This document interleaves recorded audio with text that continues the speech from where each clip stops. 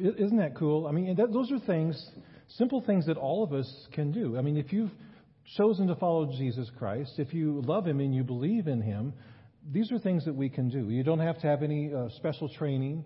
You don't have to be a really outgoing people person. You don't have to have exceptional gifts. All that is required, really, to bless somebody is to love Jesus and to love the people around you. That's it. I mean, remember, Jesus calls us to be a part of His mission. What is His mission?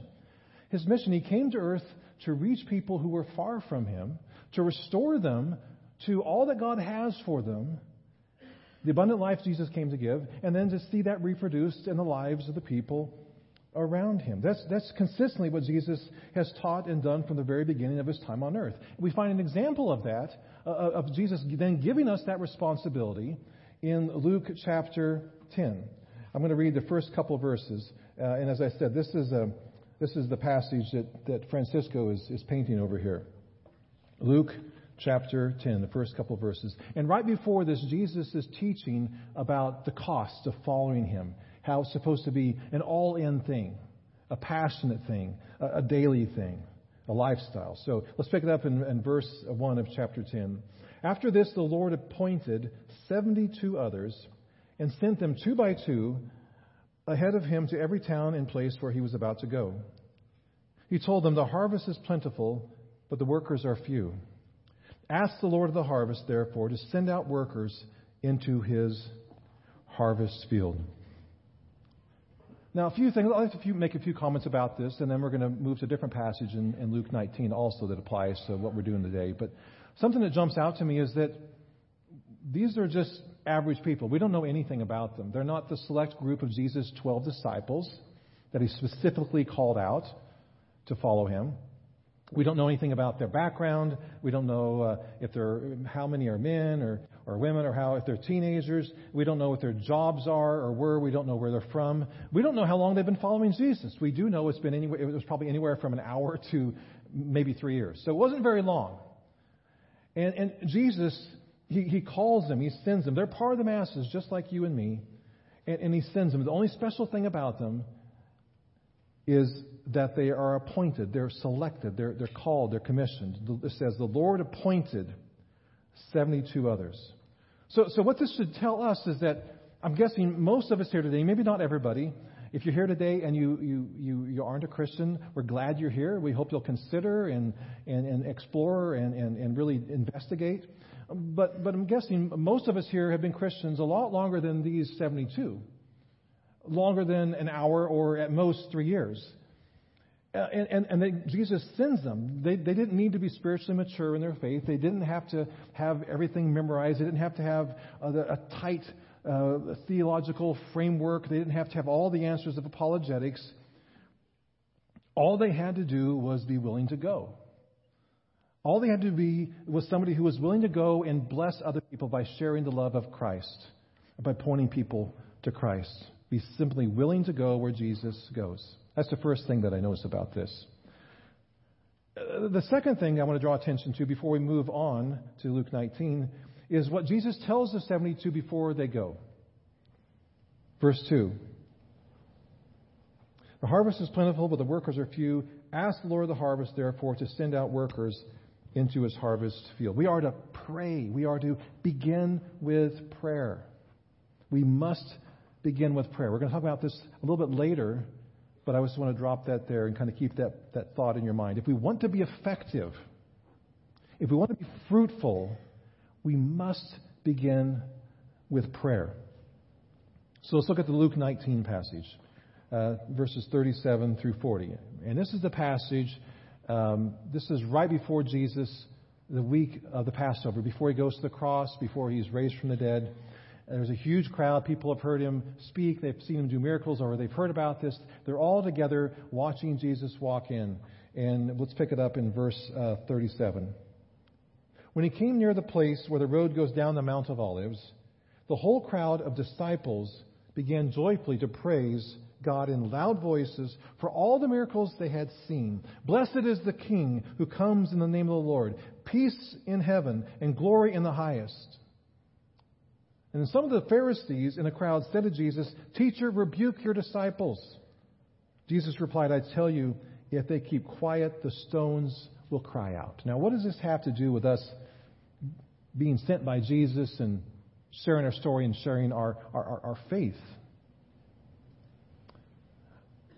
There was a Rolling Stone interview by a woman named Tanya Donnelly. She is lead singer of the alt-rock band called Belly. I haven't heard their music. But she says this: for some reason, God is embarrassing to people. It doesn't embarrass somebody to talk about how they completely got bombed the night before and puked all over themselves. But God is a really embarrassing subject. And that's kind of strange. And she's right. We talk about sports, we talk about the weather, we might talk about our kids, about work, but often we don't talk about our personal faith in Jesus Christ. We think, well, that's kind of a private thing. We might offend somebody. They might think we're kind of crazy. It might cause a problem in our relationship. They might ask me something I can't answer.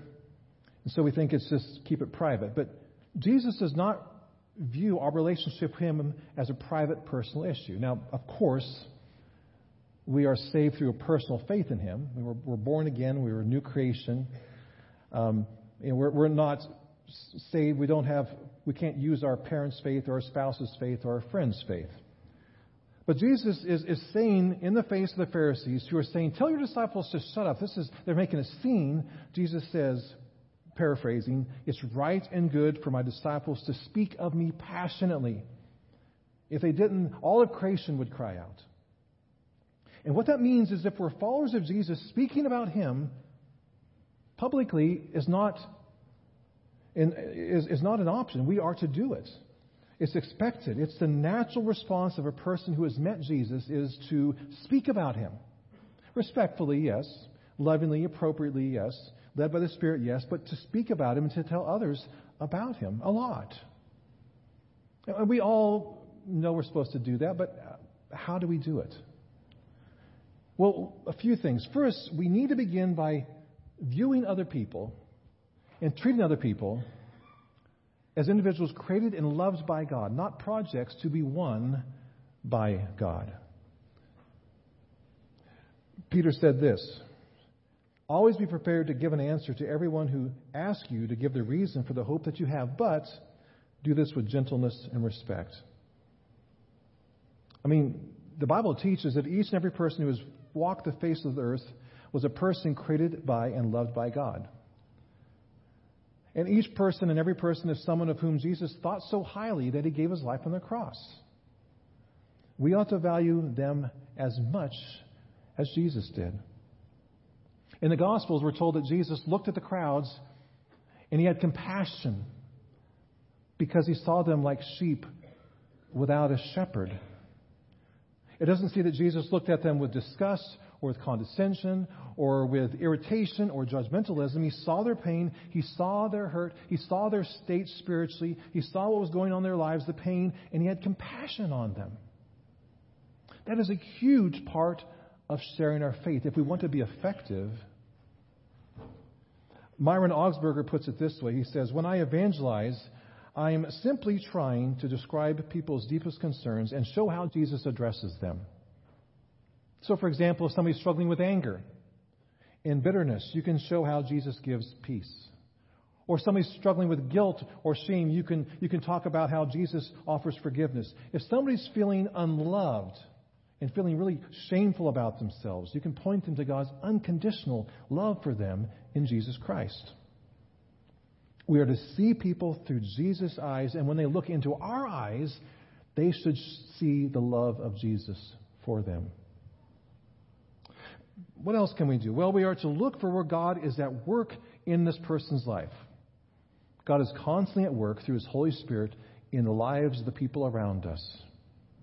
And we are to look for where God is doing that and be a part of it, join into that. Next, back to prayer. Let's spend a little bit of time on this. We are to pray first, then listen, then serve, and then we can speak. Paul writes, I urge you then to pray for everyone. Everyone.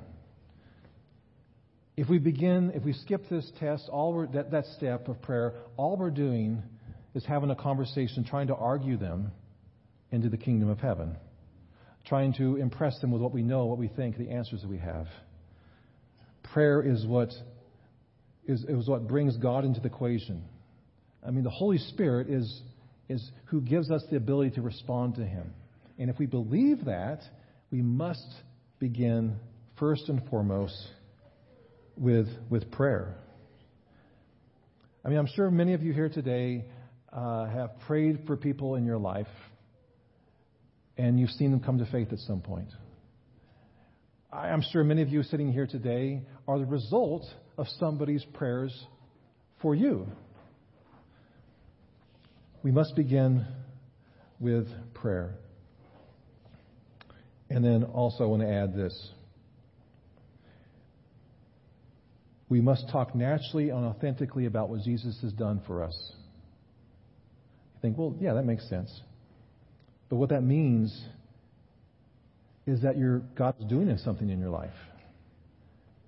That your faith is growing and vital, because we cannot take somebody to a place that we have not been ourselves.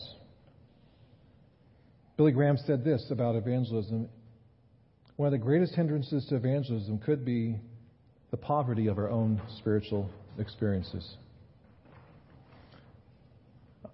In Blue Like Jazz, Donald Miller talks about his evangelistic misgivings before he experienced revival and his faith deepened. He wrote, "I could not in good conscience tell a friend about a faith that didn't excite me. I couldn't share something I wasn't experiencing. And I wasn't experiencing Christianity. It felt like math, like a system of rights and wrongs and political beliefs, but it wasn't mysterious. It wasn't God reaching out of heaven to do wonderful things in my life. And if I would have shared Christianity with somebody, it would have felt mostly like I was trying to get somebody to agree with me, rather than for them to meet God personally." Our effectiveness in sharing our faith and blessing others is directly tied to our connection with God and how strong that is. Have you ever been around somebody whose faith is so contagious and they're so full of joy, it's just compelling, it draws you to them? It's almost irresistible, it's inspiring, but also convicting. Those are the people that God most uses. It has less to do with personality type or gifts or intellect or abilities or experiences, but more to do with passion and connection to God.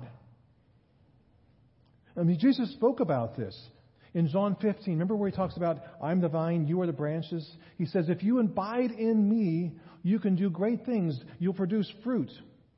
But apart from me, you can do nothing." If we want to be effective in blessing people, we better be abiding in Jesus, walking with Him daily, growing in our faith, growing in our dependence upon Him. We cannot take people and point people to a place that we ourselves have not been or are not at presently. We must abide in Him and have a growing passion for Him, and a growing passion for others. We talk about going deeper in Christ and further in mission. If all you're doing is growing deeper in Christ, you're not really, and you aren't going further in mission, you're not really growing deeper in Christ. If all you're doing is sitting and soaking and doing your Bible studies and all those things and hanging with your Christian friends, but there's no outreach to others, no passion for others who don't know Him, you're not really abiding in Jesus. You're not growing deeper in Him. If you abide, you produce. If you love Jesus and you're growing in Him, you're going to have a heart for people. They're connected. They must be connected. We cannot take people to a place that we ourselves are not presently at. We are to go deeper and further. They're connected. That's our mission. That's our purpose. We have that responsibility. We have that privilege. That should fill us with joy that we get to do that God entrusts us with that. Just like the 72 in Francisco's painting. Jesus calls them and then He sends them. They don't hang out with him all the time. They go. He goes with them, of course. His Holy Spirit goes with them. But he sends them off. That's our mission. That's our responsibility. And so, will we be like the 72 and we'll go where Jesus goes? Will we love others and see others as Jesus sees us and sees them? Will we pray that God would put a burden on our hearts and that God would open doors? And will we abide in Jesus and then share out of that experience, that connection with Jesus? If we do so, we will see fruit. God will do something powerful in us and through us because we're given the responsibility. God trusts us with this. We are to be a blessing to others because we ourselves have been blessed. Let's pray. Father, we come before you and we are grateful for the love that is ours in Christ Jesus. Lord, we pray that you would give us a growing and a burning passion for you and a growing burden and passion for the people around us, that we would see them as wonderful people created in your image who you came to restore. So, Lord, we pray that, Lord, we would take that responsibility, we would take that privilege and we would embrace it, we would accept it. It might fill us with a little bit of fear, but it should also fill us with excitement and joy. So, Lord, help us as we move forward to abide in you, to be people of prayer, and to seek to be a blessing to people, to listen to them, to experience life with them, to serve them, to share our stories. Lord, we ask that we would be people who do this consistently and well, not out of our strength, but out of your strength, Lord, your Spirit, your power. We ask this in Jesus' name. Amen. Before we close, I'm going to have you stand for the benediction. I'm going to invite our prayer team to take their place in the hallway over here. If you'd like somebody to pray with you after the service, please join them there. And again, I just want to remind you, if you want to come back for the lunch, after the next service, you can see the painting and get a chance to ask Francisco and Stephanie some questions. Or if you want to get a look at it now,